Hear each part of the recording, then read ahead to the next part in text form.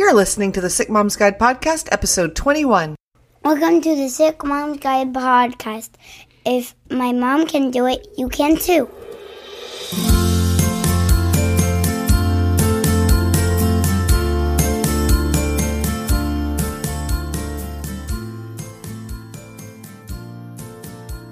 I'm Jen Hardy. I'm the mom of 7 children. At the date of this recording, their ages range from 6 to 28. I'm married to the man of my dreams, and I have multiple eclectic chronic diseases. Throughout this parenting journey, I've come up with systems and ways to handle juggling it all while staying positive and moving forward, even when my body's pushing back. I've created this podcast because I believe that if we start opening up, stop being ashamed, and ditch the guilt, then as a community, we will make each other stronger. Thanks for joining me. My guest today is Brodie Welch, and when I found out that she does Chinese medicine, I thought, oh my gosh, I need to interview this woman. And so I looked on her website to try to find out a little bit more about her, and I will tell you what cinched it for me. On her website, she has this coaching service, and she talked about who it's good for and who it isn't good for. And this is one of the things that it said about who it is not good for. Women who aren't ready to let go of the bragging rights that come from being stressed out and tired all the time. And I thought, well, that kind of hit a nerve with me, because who am I? I'm the sick mom, right? That is literally part of my identity, is being the sick mom. And I don't want to keep staying in the mindset of I'm sick all the time and think about myself that way. And the more I dug into what Brodie does and how she doesn't transform just people's outward health, but their inner health, the way they talk to themselves, the way they view themselves, the way they treat themselves, I knew I had to have her here, and that is why we're going to listen to her today. Now, her official bio is that she's a licensed acupuncturist, a board-certified herbalist, Chinese medicine expert, holistic health coach, and self-care strategist. She's the founder of Life in Balance Acupuncture in Corvallis, Oregon, where she's been treating patients since 2003. She also knows Qigong and yoga and several other things that she's learned. She's amazing. So please join me in welcoming Brodie Welch. Hi, Brodie. I'm so happy to have you here today. I'm looking forward to this conversation, Jen. Thanks. Well, I have talked a little bit about what it is that you do, and I'm so excited to talk to you today because I really love Chinese medicine. It's somewhat of a passion of mine. I just wanted to know, how did you decide to get into Chinese medicine? It was not a straightforward path at all. It was the kind of thing that I discovered almost by accident. I thought that I wanted to change the world all at once. I wanted to have a positive impact on the planet. And because it was really close to my values to be doing something that's giving back.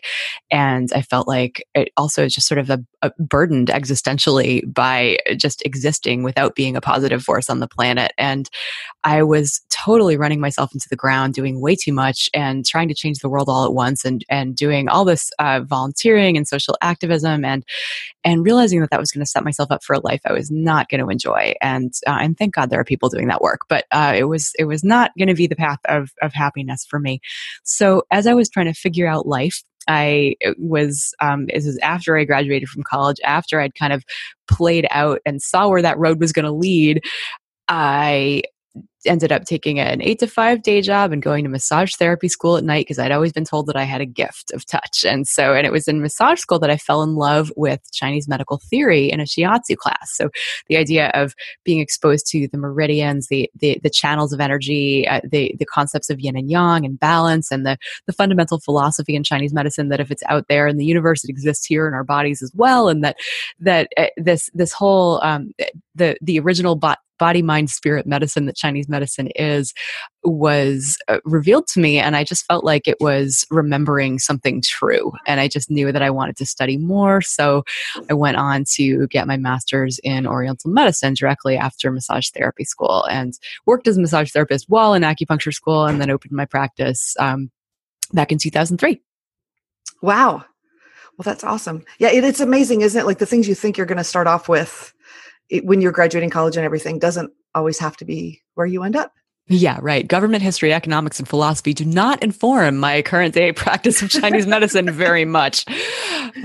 But you had that desire to help people, and that's where it's Absolutely. come from. So that's awesome. Yeah, it's to help people and also to empower them. You know that the original. I think what's so disempowering in our current medical system that most of us were raised in that paradigm is that the doctor's the authority and that you do what you're told and that basically like you know that the true medicine it comes in the form of chemicals from a pharmaceutical company. And when we know that the things that we do every day are actually the most powerful levers we have over how we want to feel. And so it's like, I suppose that I still have a little bit of that political countercultural sort of streak in me, because there is a lot that I want to change about the way that we think about health, and just especially to give people the tools of self-care that are so powerful in determining how we want to feel.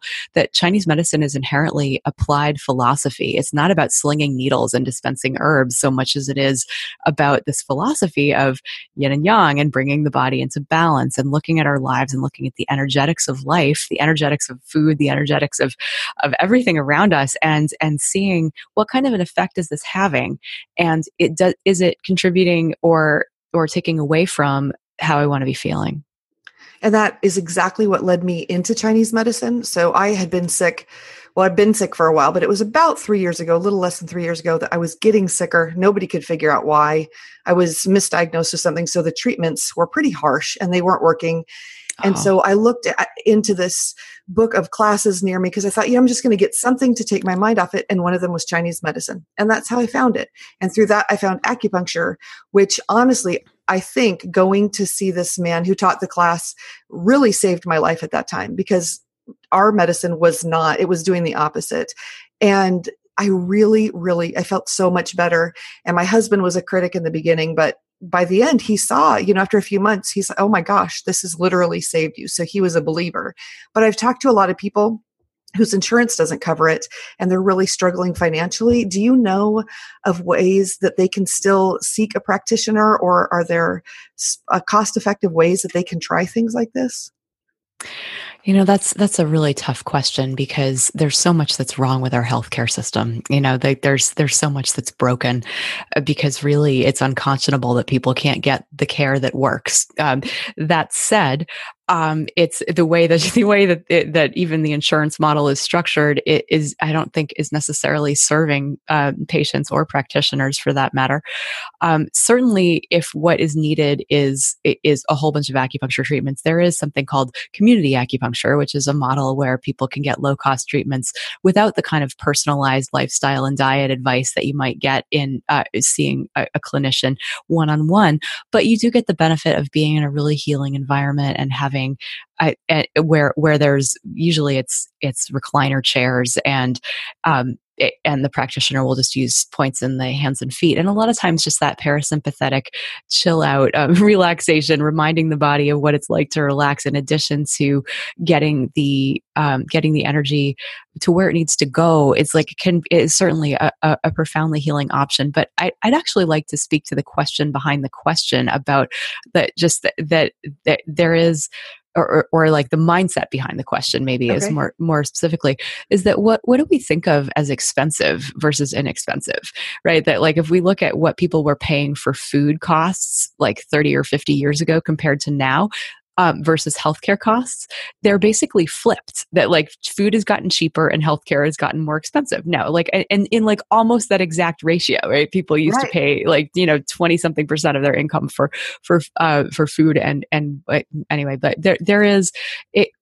What we think of as valuable. If we think about like if you could think back to when you were literally losing your life force to a misdiagnosis and to medicine that was tearing your body down unnecessarily.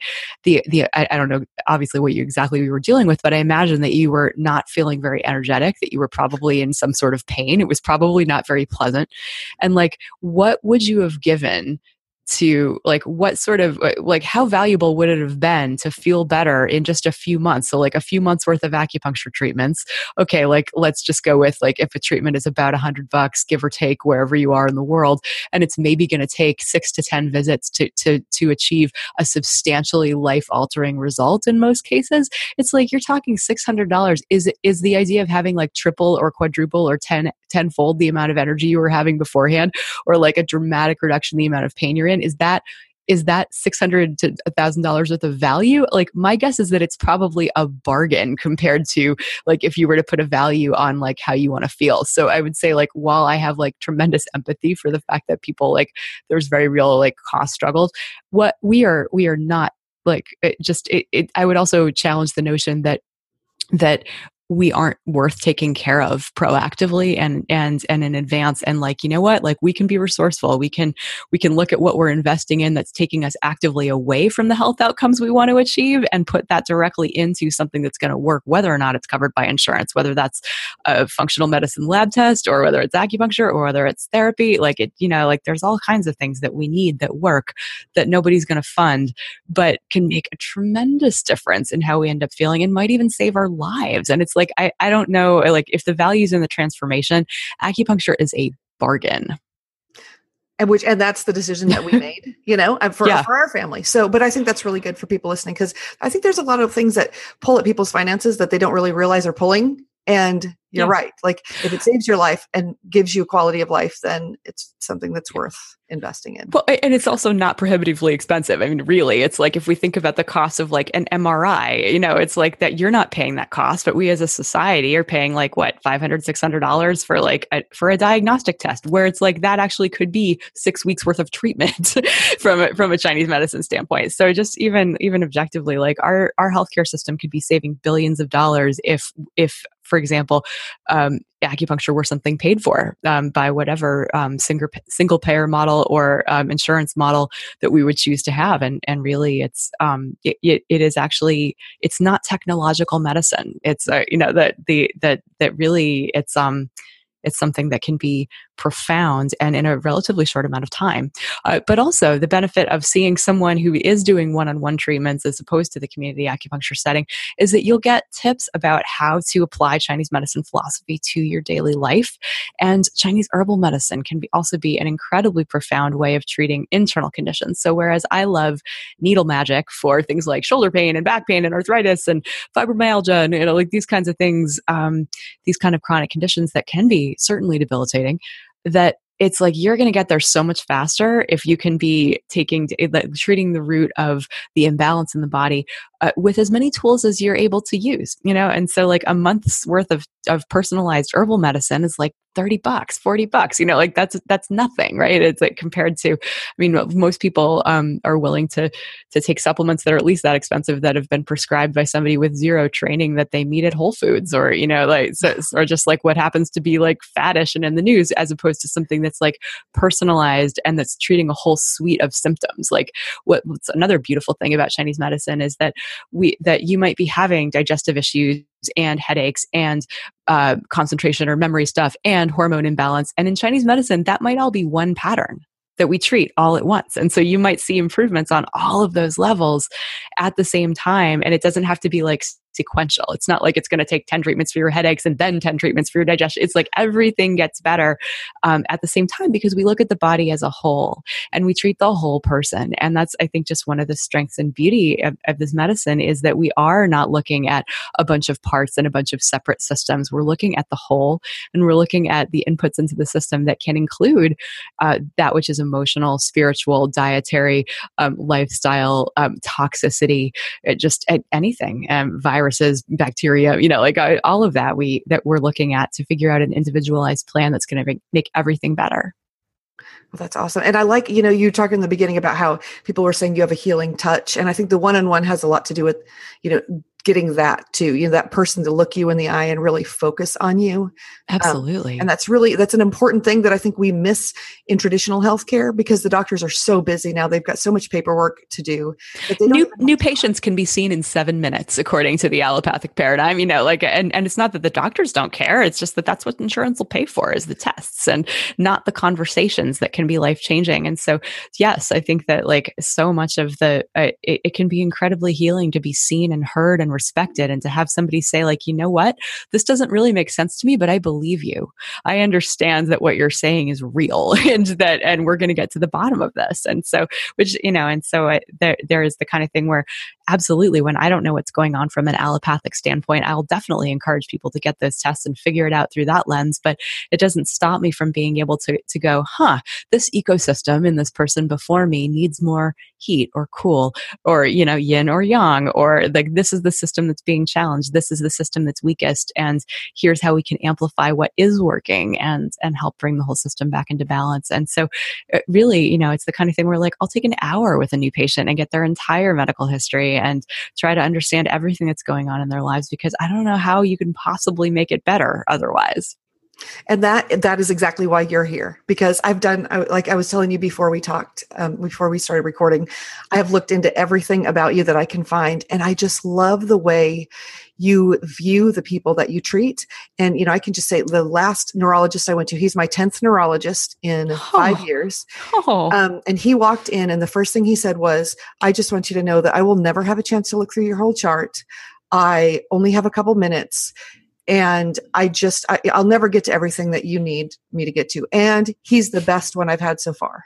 So at least he's being honest about his limitations.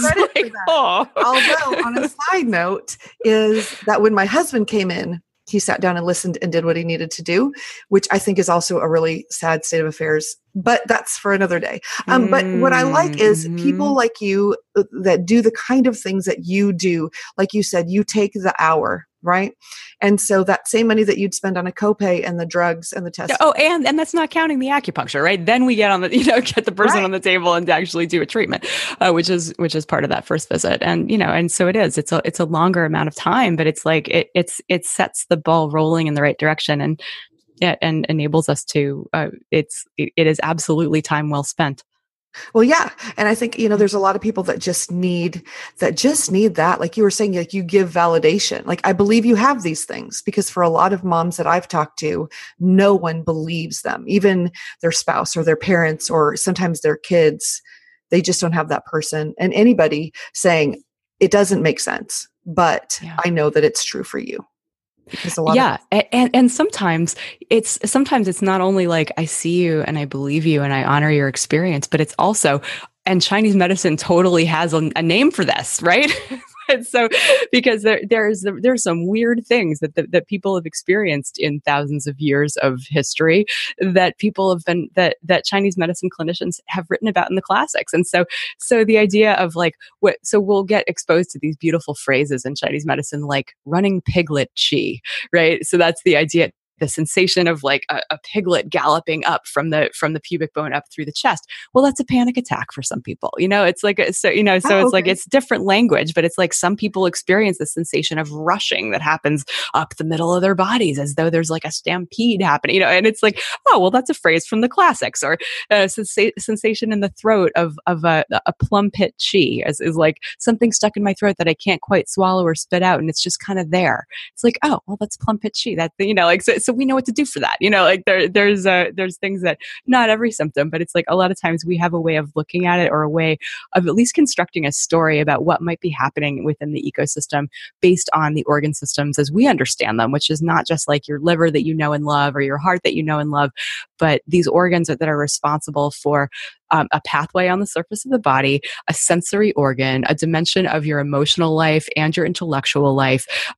Really, a dimension of the entire universe can be if everything in the universe is chi or energy, and you refract it through a prism, you can see all the different colors, right? And so you can look at, and that's basically what Chinese medicine does. It's okay, all the energy in the body, we're going to break it down into these different systems that encompass body, mind, and spiritual stuff, and we're going to figure out what's what. And so a lot of times it's like, it becomes really clear just because it's such a different lens or a framework that you're seeing yourself in. And then it's like, then instead of thinking of like, oh, well, like I'm this sack of meat and this is not working within my body. It's like, I'm a living river of energy and I'm changing all the time. And right now, this is the system that's out of balance. And here's what I can do to get back in balance. And so it's a much more empowering view, and really like both are equally valid in the realm of physics. Just one is Newtonian and one is quantum. Well, that's awesome. Wow. And I love it. I love it because it's such a different way of looking at things. And yeah, it's just so, it's exciting to me. And listening to you is so exciting to me because you've got such a I do. Well, it's like, I never want people to stop looking for answers. And it may not be that Chinese medicine has those answers for each and every human being out there. Sometimes it's seeing the right chiropractor or the right physical therapist or the right structural integrator or the right craniosacral person there's like a zillion stripes of healing out there that some are well known and some aren't. But the idea that like there's not one path, and that really when we think that sort of like that, and to think that sort of like our current dominant system of medicine that is in control and calls the shots is neutral, and like isn't influenced by like, for example, pharmaceutical companies is really kind of naive. And so it's like, why not be advocates for ourselves and our own well-being and look outside the box? And which is not, I have 100% like Western medicine has saved my life for sure, and the lives of many people I love. I'm not knocking it. It's just not the only game in town. And I think it's really, really important for patients and people in their capacity as patients to figure out what's going to work for them. That's great. I noticed on your website that you also do some coaching, and I was looking through the kind of things that you do. And one of the things you listed who it is for and who it isn't for. And one of the people you said it isn't for people who, and the quote is, aren't ready to let go of the bragging rights that come from being stressed out and tired all the time.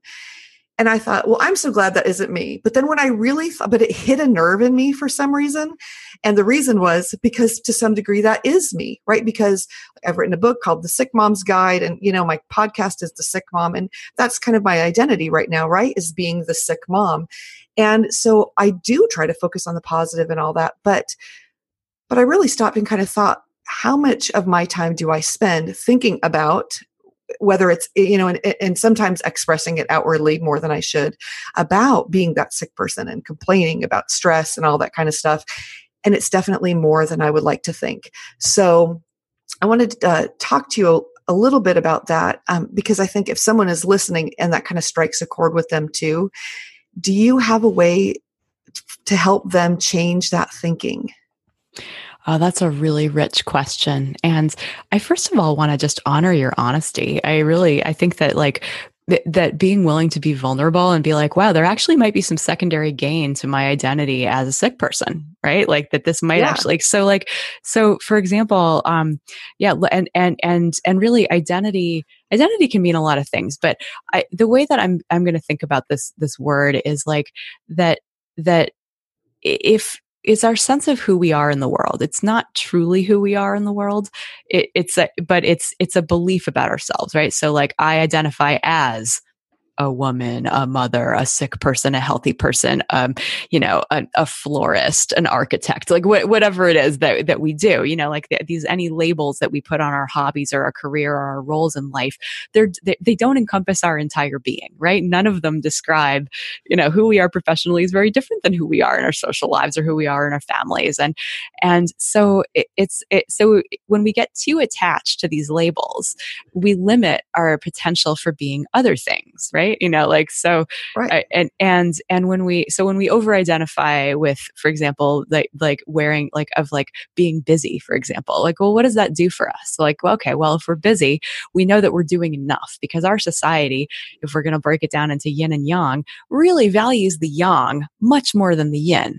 To define these terms a little bit, yang being the active, the external, the hot, the productive, so like the how it looks over how it feels, the doing over the being, the speed over the rest, et cetera, right?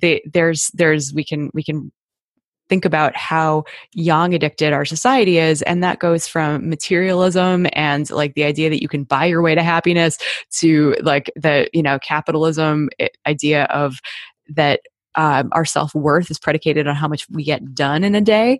And when we say that we're busy, like even if we're busy not in the economy at large, but we're busy with our kids or we're busy, doing with the people in our lives or with our projects or, like whatever it is that gets our time, this idea of like frenzied activity that isn't necessarily purposeful and that feels depleting and exhausting, it gets in the way of us being able to make the decisions that are truly in alignment with what we know. Right. So it basically, so for me, like I'm a busy person. I like being a busy person. I like being type A. And, I consider myself a recovering type A because I've really had to put those tendencies in check in order to not run myself into the ground and end up in the position of that I see way too many of my patients. And so it's like, you've got to be able to let go of like the approval you get, the accolades, the societal admiration for how much you get done. Right. Like that there's like respect paid to people who are like working themselves into the ground.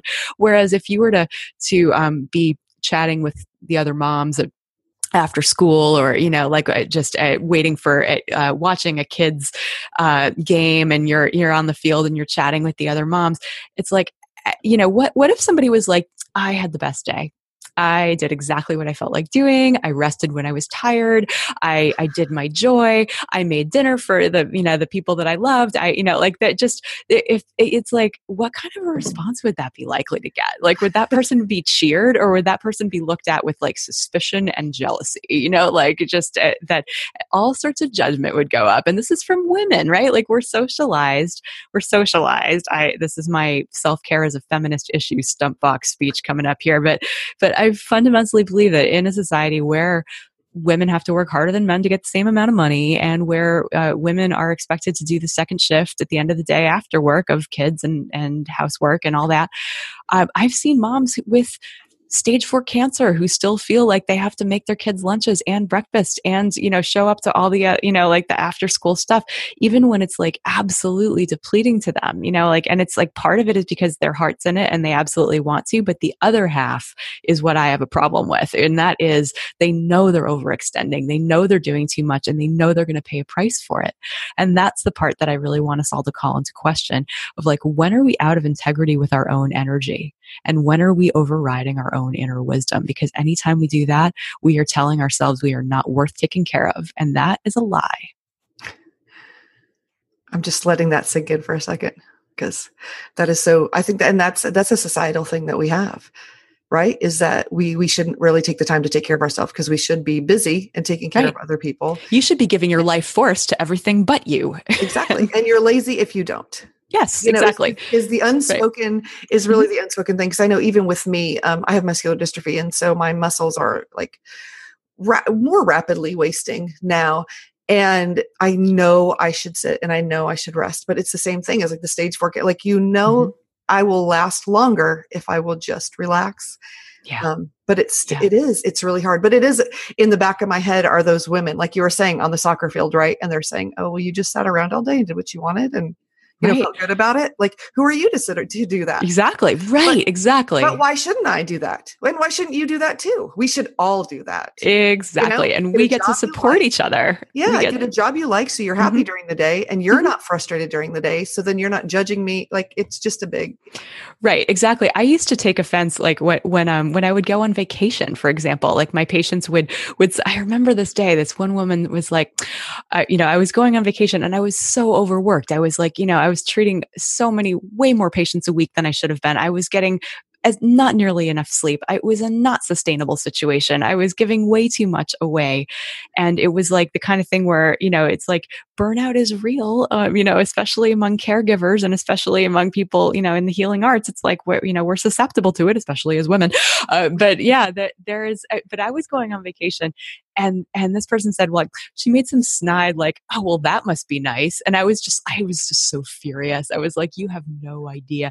And so the next time somebody said something like that, I vowed to answer differently. And so now I'm like, you know what?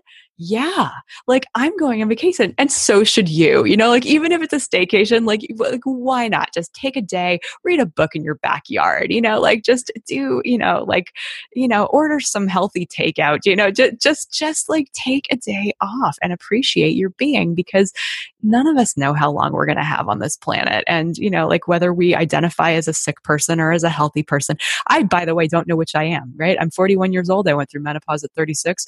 I've had I was dealt a weird gallbladder that like never had stones or gravel, but Western medicine told me I was fine. For 20 years, I was having attacks that would like take me out for 5 days at a time, to the point of not being able to eat or breathe without pain, that I would work through because I was fine, quote unquote. And it wasn't until I got decent health insurance, they did the right test and they're like, oh, you don't have stones or gravel, but your gallbladder doesn't work at all. And by the way, it's totally inflamed. And, so like I had it taken out. I hadn't had problems since in 5 years, but it caused all these other problems. And so it's like, I've also had back pain since I was a teenager, but I'm wicked strong and I could do power yoga. And, and it's the kind of thing where it's like, yeah, when I identify as somebody who is like vulnerable, it totally changes how energetically I'm available for other people, versus where I try to amplify what is working about my body and listen to what it needs, because those times when like I was in pain, like it took me a long time before realizing that actually like that trying to hide the fact that I was in pain and trying to isolate from it,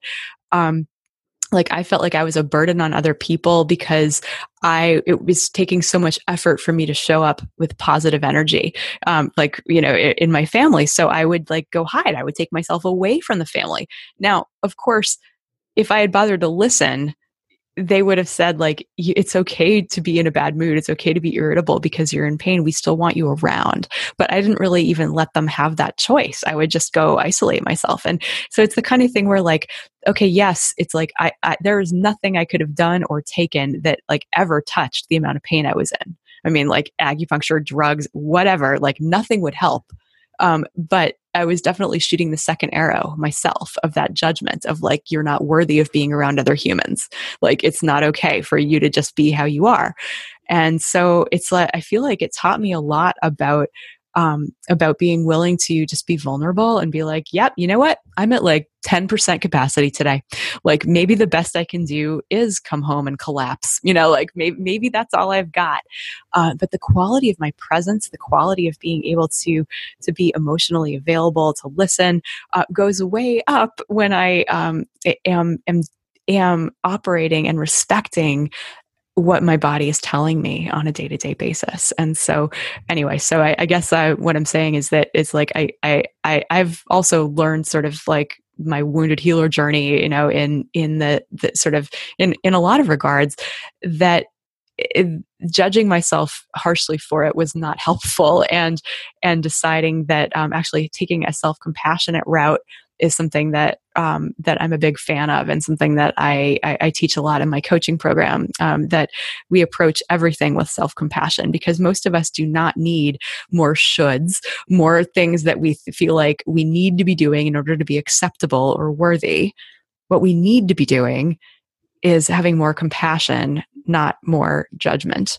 What we need to be doing is honoring our yin, that which is restful, that which is rejuvenating, that which is soft and feminine and intuitive and inward, and be able to honor that, because we can't have good yang, productivity, outward, anything without good yin. And that's really the definition of health in Chinese medicine, is that there's a balance of yin and yang. And that yin yang symbol that I'm sure most people are familiar with, that it's not two rectangles side by side.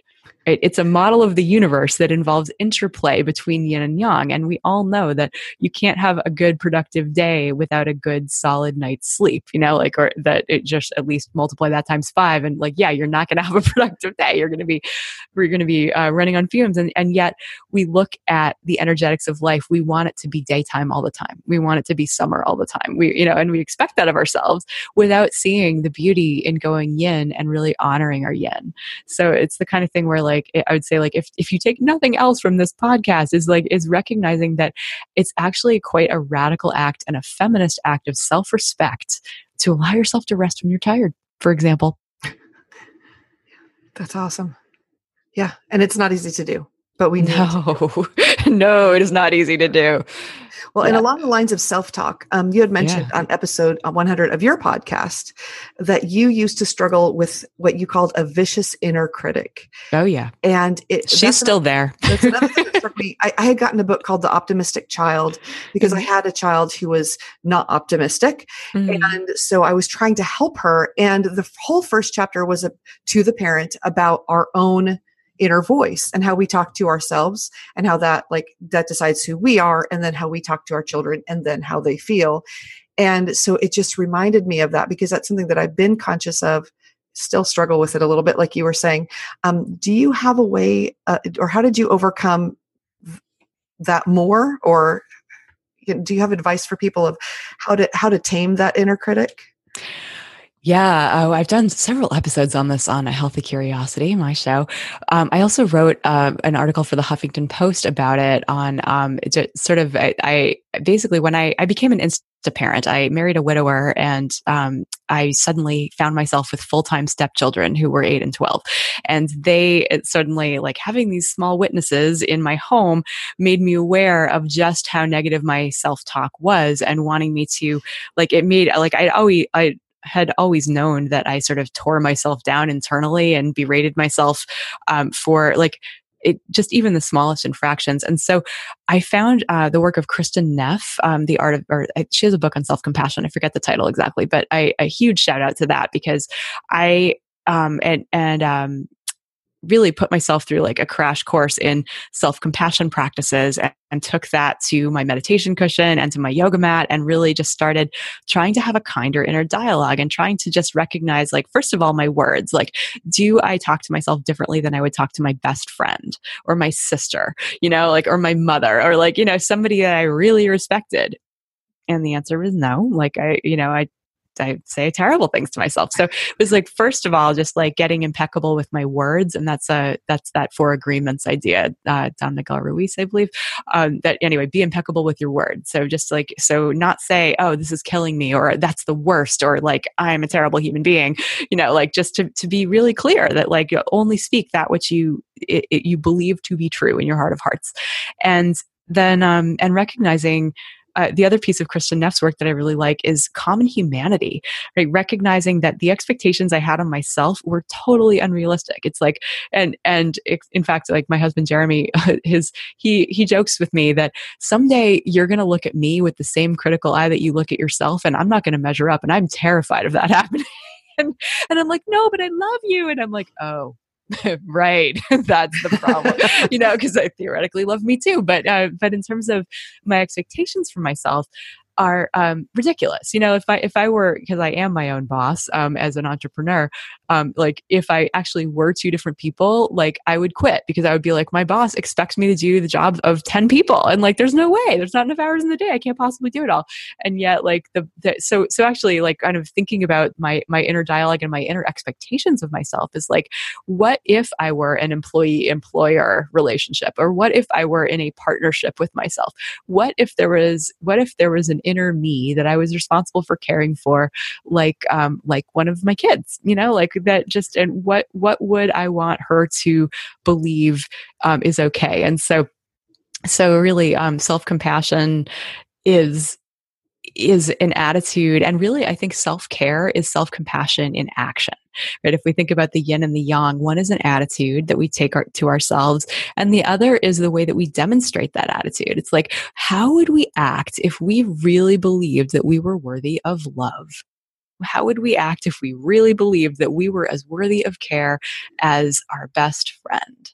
And just like, and it's like, would I push myself to do as much on a daily basis? Would I stay up as late? Would I overfeed myself things that aren't necessarily nourishing, as opposed to, like, when what I really need is rest, or when what I really need is companionship or support, or something like that? It's like, I probably wouldn't do half the things that are not good for me if I just am operating from a place of truly being on my side, which starts with a mindset.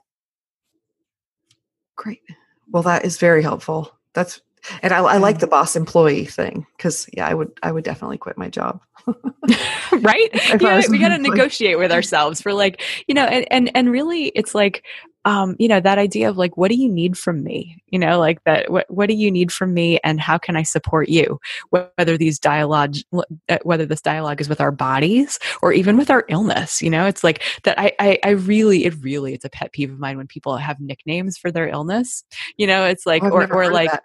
Oh yeah, like or like, oh yeah, I have fibro, or like you and fibromyalgia are like tight, like you've got the, that it's like they're, and it's like I say it as this hackneyed thing, but like just that there is there's a certain amount of again like like who would you be without your disease? Who would you like who would you be? And in identifying with that disease, are you possibly limiting the potential for feeling better? Because again, like in Chinese medicine, the first thing that I'm supposed to do is strip away the labels and just look at the person's actual experience, and then put the labels back and understand it, differently. But it's the kind of thing where like, a chronic fatigue, for example, it's like that looks different depending on who you are. And it's like, for some people, what is this version of this illness? How is it showing up for you? Anxiety, depression, these are big labels, big tents, like that, and not to, like anything that is, well, really all of us are very unique, and how things show up in our bodies, it is to be honored and appreciated and tended to in a unique way, right? And so being able to talk to the parts that hurt, if your back hurts, like, okay, what do you need from me today?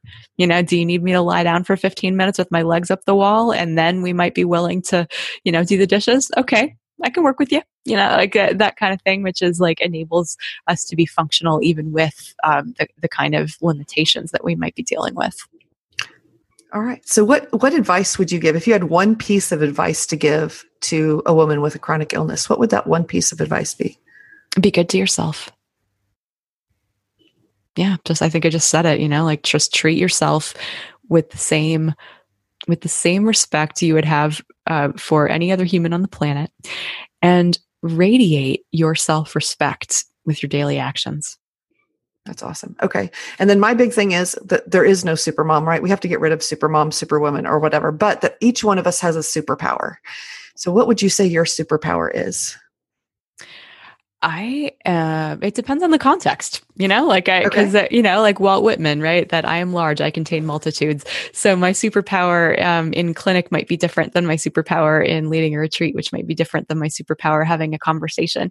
But I would say that two of my superpowers that I think I blend really well are compassion and strategy. Right. Like that I can bring in my heart and my brain and come up with solutions for people. And I'm pretty proud of that, like that. And that's it, that in of itself is honoring a yin and yang wholeness, right? That both the masculine and the feminine. And the more we do that, the more integrated we are, and the more full our presence becomes. Yeah. And that truly is a superpower, to be able to blend those two things, because a lot of people have a strength in one or the other, but to be able to put them together is awesome. So if somebody's listening and they think, oh my gosh, this woman is amazing and I would love to work with her, how could they do that? Well, they can head to brodywelch.com, Brody with an IE, Welch with a CH.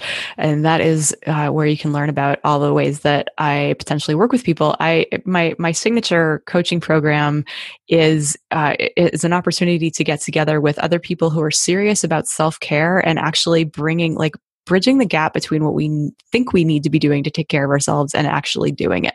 And so it's the kind of thing that, like, whether you are someone with chronic illness or whether you are someone who does not want to become chronically ill, it doesn't really matter. It's all the same stuff that every health expert that I interview on A Healthy Curiosity says the same thing, whether they're a brain doctor or a cardiologist or a skin person or no matter what the expertise is, the advice comes back to, we all need to be eating nourishing foods. We all need to be getting enough sleep. We all need to be honoring following our hearts and being connected with our community, we all need to be having a body-mind practice and a flow of emotions that allows us to be present in our daily lives. And so these are the kinds of things that are really easy to know and really hard to do because life gets in the way and because we've got these ego strategies that prevent us from actually doing the things. And so I combine a behavior science, habit change approach with the wisdom of Ayurveda, yoga, and Chinese medicine, and the support of a community of people who are banding together not to stay stuck in where they are with illness, which is another thing that can happen, like in support groups, even the most well-intentioned, is that what happens when you get better? Like, do you lose all your friends?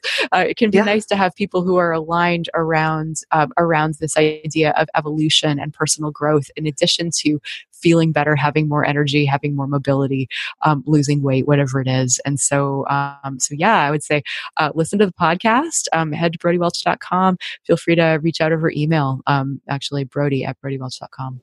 Okay. And I have links to all of that in the show notes and more because, we've got all kinds of things.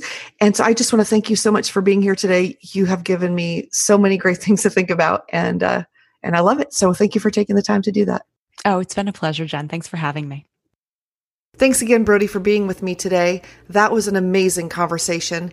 Today I learned so many things, and things that I already knew were really reinforced, like taking care of myself should feel okay. Because I don't know about you, but a lot of times I feel like I should be taking care of everybody else and putting my needs last. And that really isn't true. Because if I'm not well, then I can't take care of anybody else as well as I could, right? Also, spending money to take care of myself is important. I did do that when I needed the acupuncture and when I was feeling really horrible. But sometimes when I'm feeling mildly horrible, I don't want to spend the money to take care of myself. And thank you, Brodie, for reminding me that, yes, it's important. And it is more important than going and buying the kids' toys or all these auxiliary things that we're all spending money on when we don't feel well. And we could potentially feel a lot better if we focused on the things that make us feel better. Also, I really need to use a more positive inner voice. I thought I had conquered it, but when I really listen, I notice I'm telling myself a lot of negative things that I don't need to. So if that's you, I encourage you to join me in talking to myself better. Also, if you want to join me in my group, I have a group called Chronically Positive Moms. Right now we're on Facebook. I think we're going to move over to the website very soon. It's very exciting. So we have a little bit more privacy, but for right now you can jump in there, join us, and then you'll know about the move. And I'd love to know what you learned today. If you want to shoot me an email, jen@thesickmomsguide.com. I read and respond to every single one of them. So if you want to connect with me, those are two great places to do that. I want to thank you again for listening because I really value your time, and an hour is a lot of time for you to listen. So thank you for that. This episode was sponsored by the book, The Sick Mom's Guide to Having Fun Again. If I can do it, you can too. I am the author of that book. You can find it on Amazon. There will be a link in the show notes. Our music is A New Day by Scott Holmes. And I look forward to talking to you next week.